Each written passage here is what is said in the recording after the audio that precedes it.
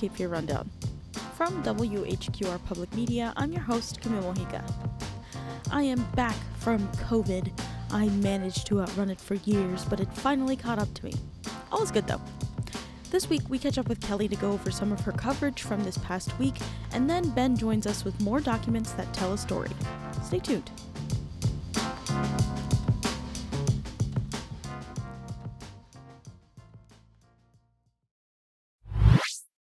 Kelly's week has been pretty jam-packed, but we're going to talk to her about her coverage of the continuum of care and a meeting that happened this week.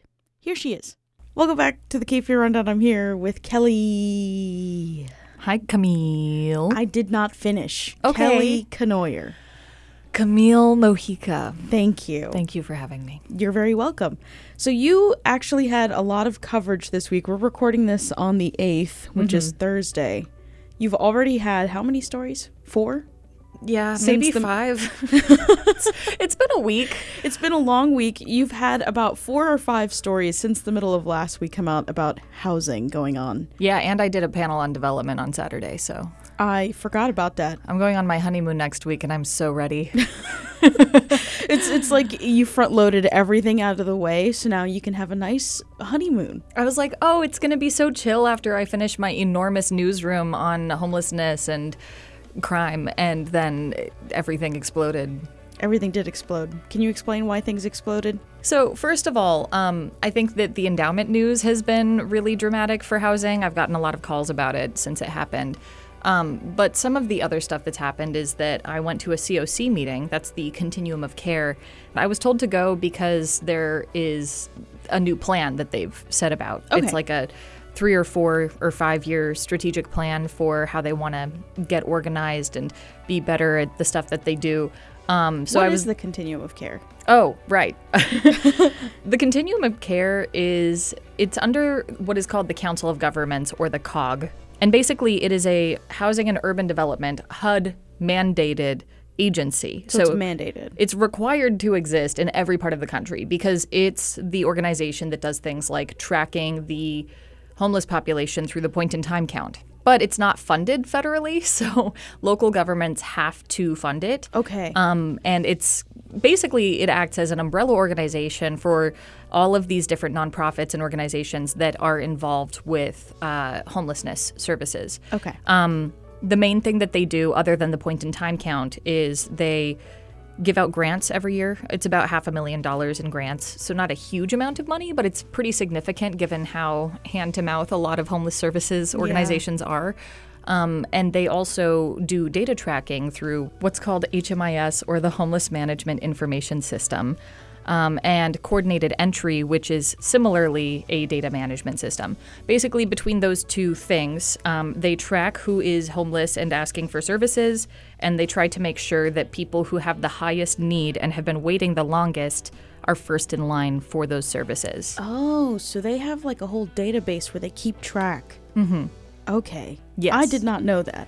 Yeah. I mean, it's kind of this hidden spider web of information that it means that all of these organizations that are trying really hard to do good work, instead of floundering around without knowing what everybody else is doing, they actually have that information and they can go, oh, I just realized that Jimmy, he comes here for meals twice a week, but he's actually staying over there, and so is the one who's providing showers.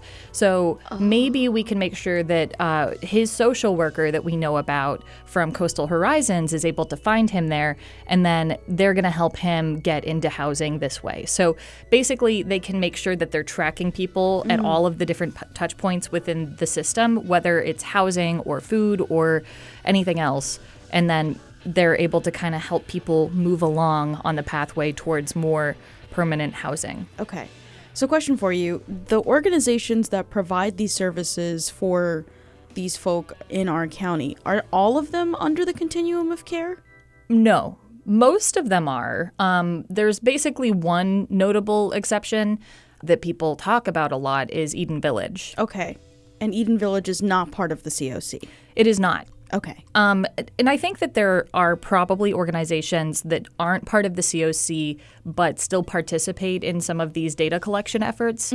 There's probably also members of the COC that don't always do the data collection. I mean, there was a whole lot of discussion when I went to the COC meeting about how it's kind of a pain in the butt to do some of these data collection things. Like the training takes a long time. But they all kind of overall think it's worth it because it helps them get more federal grant money when they have a better picture of who needs help. And it helps them figure out what programs work the best. So they can kind of compare similar programs and go, okay, well, if we have this program over here and this program over here, but twice as many people are going to the second one, maybe we should make the first one a little bit more modeled like the second one. Okay. So it kind of helps them figure out what works the best. That makes sense. So at this meeting, the COC asked our local government to only fund efforts that fall under the COC, correct? It was not quite that. I'll just back up a little bit. They started talking about a proposal that Eden Village came forward with. Eden Village was not there. It was not represented there. So Rachel Lecoe is the one who brought up this Eden Village proposal. They basically wanted some land that they could put some housing pods on. They're calling them God pods. They're basically these like tiny little shelters with basically room for a bed. And yeah, I've taken pictures of those. Yeah. They're calling them God pods, which I think is kind of funny because it rhymes. But anyway, they wanted to have this land that was between 16th and 17th, near-ish Good Shepherd Center for the God pods. And, you know, it'd be $10 a night, and there's all these other things. They wanted to, you know, have meal service and a shower trailer and blah, blah, blah. It was going to be like a 6-month pilot program, and then maybe they would keep them there. Okay.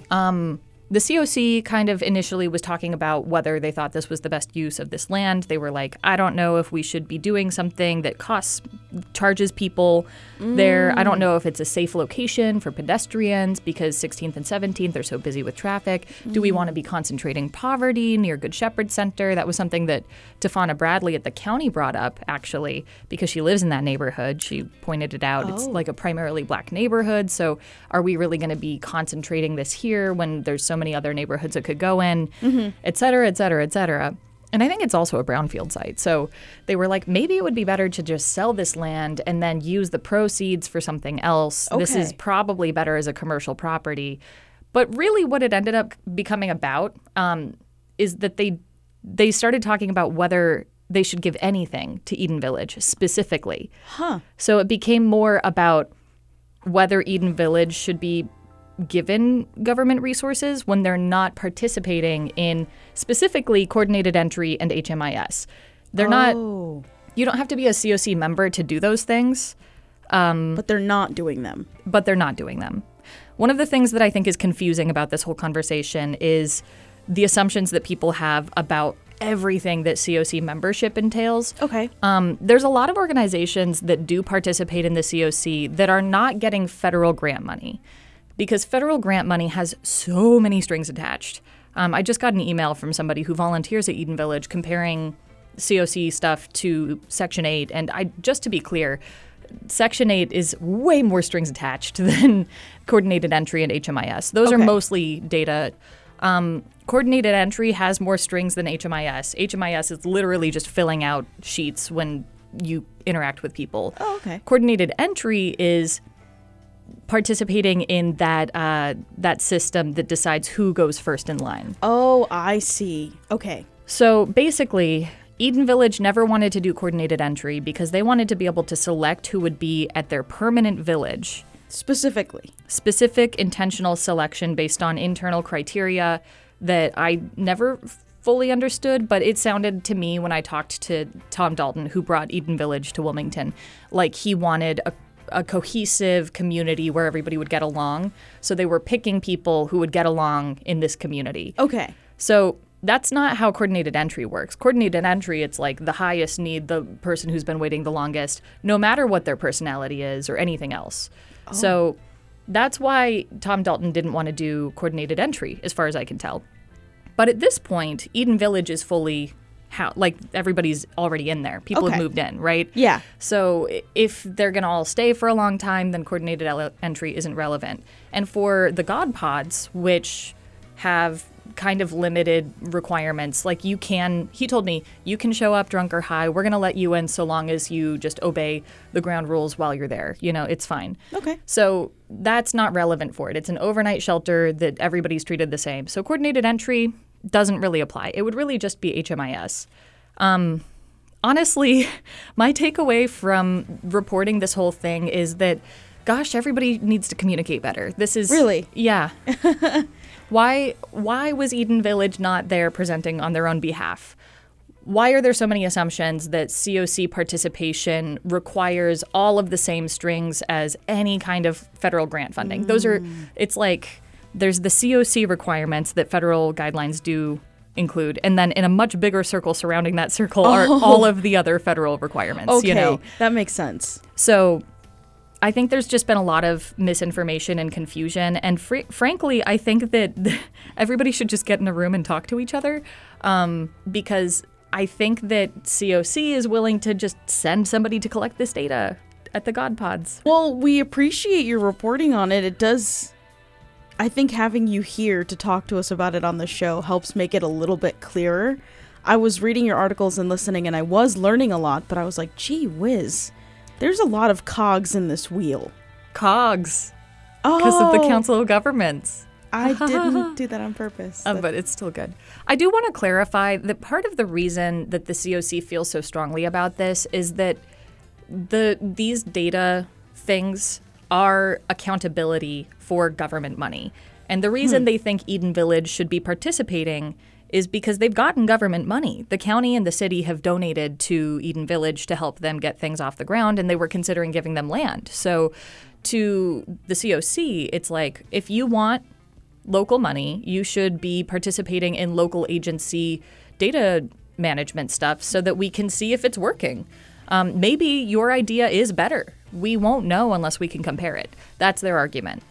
But I think that a lot of outsiders kind of look at it and they go, this seems really petty and wonky and weird. Mm-hmm. And to be honest, everybody involved in this is a great person who's helping homeless people with their free time and out of the goodness of their heart. So, it's this, everybody agrees that we need to help people who are in need. And it's just like, are we going to cooperate about this in this specific way or not? To be or not to be. To be or not to be part of HMIS. Kelly, thank you for your reporting on this. And thank you for being on the show with me this week. And happy honeymoon. Thank you. Hope you all have a great day. Shout out to everybody who works in homeless services. I'm going to go on my honeymoon now. Bye-bye-bye. Goodbye.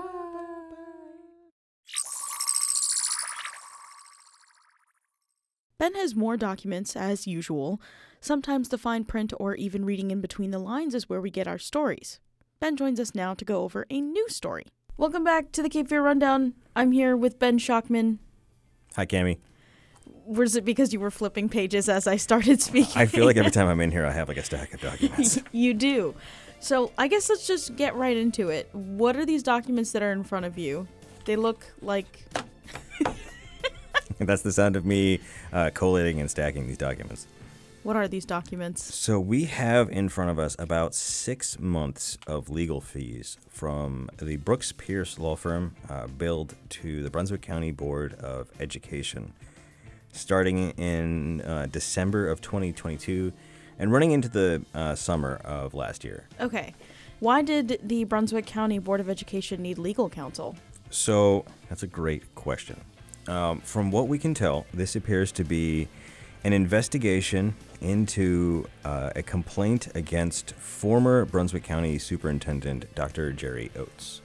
Dr. Jerry Oates. We've talked about Dr. Jerry Oates before. We have, and I want to be, very cautious and respectful here, because Dr. Jerry Oates came up in the context of his brother Nicholas Oates, who was a former, I believe he was an assistant teacher or teacher assistant in New Hanover County, and Nicholas Oates was accused of sexual misconduct with a student. Okay. And he died while in the detention center in New Hanover County of a long-running medical condition. So he never got his day in court. Okay. I know. So even though the allegations are very serious, and there were some very serious related concerns into how the allegations were handled, namely that he was investigated but never charged the first time around. And then, a considerable amount of time passed, and then another student was involved, and then he was charged. Okay. And, years ago, I investigated Nicholas Oates because he had a history of violence before he was hired. And this is all still Nicholas. This is all still Nicholas. This is, Dr. Jerry Oates' brother. And he had been involved in several domestic violence situations where women took out temporary restraining orders against him. Now, again, this is not a court finding you guilty of something. This is one side of the story. Yes. But he was accused of some very disturbing conduct, threatening himself and a woman, both with physical violence and with a weapon. At one point, I believe the sheriff's office actually confiscated weapons from him under sort of the red flag laws that exist in the state. And so that doesn't show up on your boilerplate, background check. Oh, it doesn't? Apparently not, because he was hired after that happened. But certainly people in the community knew about it.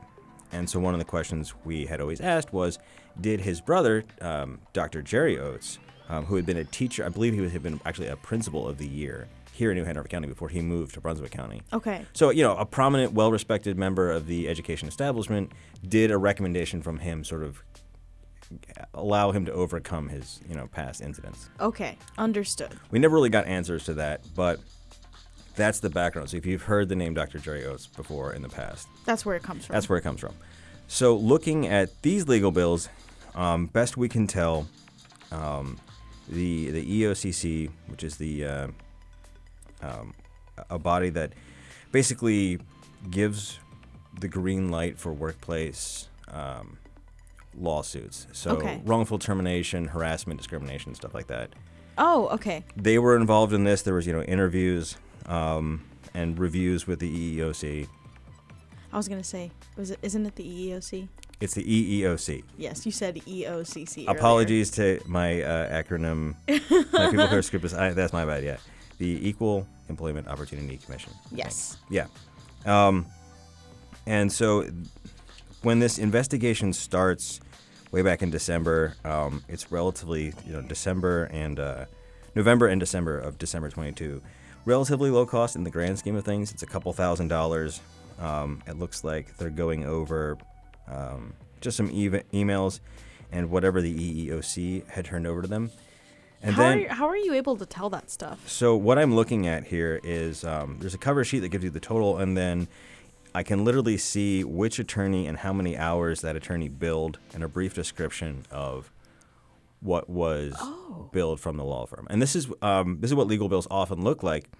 And this is public record.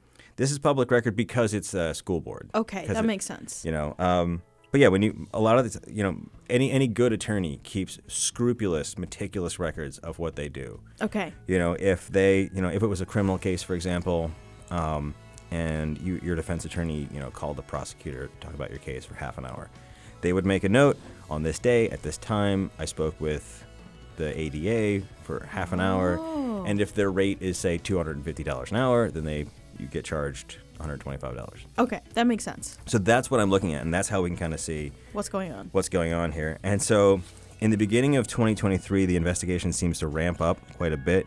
It jumps from being about $1,000 a month to about $10,000, $11,000. That's a big jump. Yeah, and here we see, multiple attorneys are involved, and they're traveling, and they're starting to not investigate witnesses, but talk to witnesses and take their deposition. They're traveling around the region. Over the next couple months, they travel to Pender County, to Wilmington. So they talk to a bunch of people. All those names are redacted, so we don't. Yeah, we don't know who. And so at the end of the day, after about 6 or 7 months, over $50,000 was spent on this third-party investigation of the superintendent of Brunswick County Schools. And this is the school's money that they're spending, right? Yes, correct. This is public money being spent on this. And then Dr. Jerry Oates left, and the investigation abruptly ended. And he went and he took a job, I believe, as the deputy superintendent for the state for NCDPI, working under Catherine Truitt. Okay. And he worked there for, it looks like about a year, less than a year, and then retired. And so he is retired now. That's how it appears. He may take a consultancy job, but he's no longer working in public office, best we can tell. Okay. You know, we've sent in requests for official employment records from the state and Brunswick County just so we can shore up the timeline, but that's what it looks like right now. Okay. And so that's all we know right now. I want to be really clear about this. And there's a bunch of possible stories. You know, one possibility is that, Dr. Oates did something inappropriate and he was investigated, and then he left and that investigation just kind of stopped. And we've seen this before. Former New Hanover County Superintendent Dr. Tim Markley was being investigated for using his position to kind of lash out at a parent.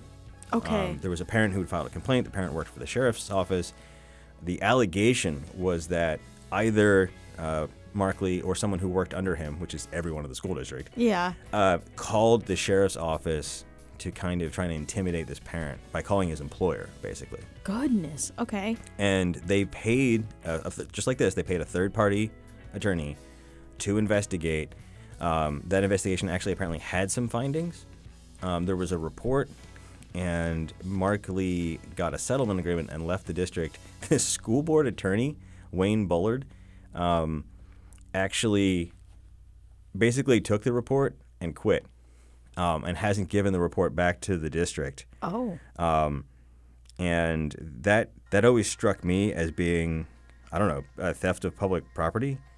It seemed at the very least like legal misconduct. Yeah, that doesn't seem very transparent to do. Yeah, I mean, for the record, I actually filed a bar complaint against him for that. I don't know if anything ever came of it. I've never heard from the bars. I have a letter saying we've received your complaint, but I hadn't heard anything else. Okay.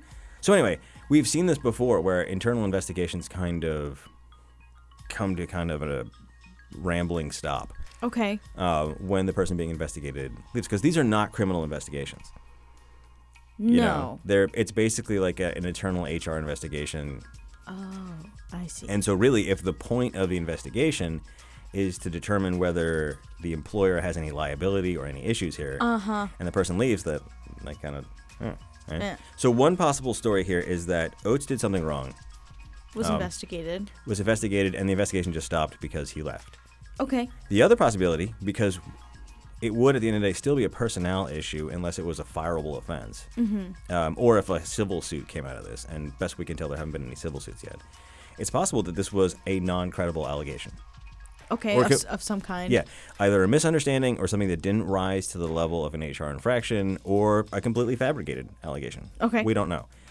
If that's the case, it shows actually Brunswick County was willing to spend $50,000 to make sure. Yeah, that's a lot of money. And that's actually, but to me, that's a more encouraging story than just like, a powerful person got away with it by going to a new job. It's like, that's how seriously Brunswick County took this allegation, or any allegation, is that they were willing to spend tens of thousands of dollars to talk to witnesses and review paperwork and and really investigate. I feel like that is the case regardless, though, right? Of whether the first case scenario is the actual case scenario, Brunswick County still went out of their way to pay all that money. That's true. Yeah, and so and also I want to say Brunswick County has been completely forthcoming with these legal records. There were no arguments about what they would redact. The only things redacted in these records are the names of people. Okay. Isn't that usually the case? It is usually the case, but we have sometimes had to fight to get there. We've had to threaten lawsuits in the past. And certainly not every government body is willing to turn over detailed legal records. Like this, Cape Fear Community College once gave me solid blocks of black. Really? For this exact same kind of legal records. It wasn't an investigation in that case. It was just legal services, but we really had to go around and around to get more transparency on that. But they were willing to give them over. But Brunswick County was immediately forthcoming. Very, very, very, very transparent about that. So if nothing else, that's an interesting part of this story.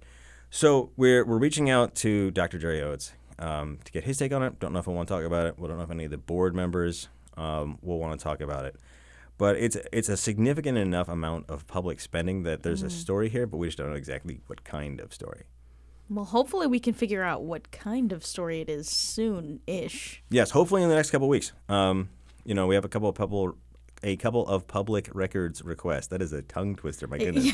We have a couple of public records requests out that we should get back in the next week or so, which will help us tell the story a little bit more clearly. Well, Ben, thank you for always being the one to go through mountains of documents to find the story. As always, I promise to recycle these when I'm done. You better. That's a lot of paper. That's so much paper. Ben, thank you for being on the show with me this week. Happy to do it.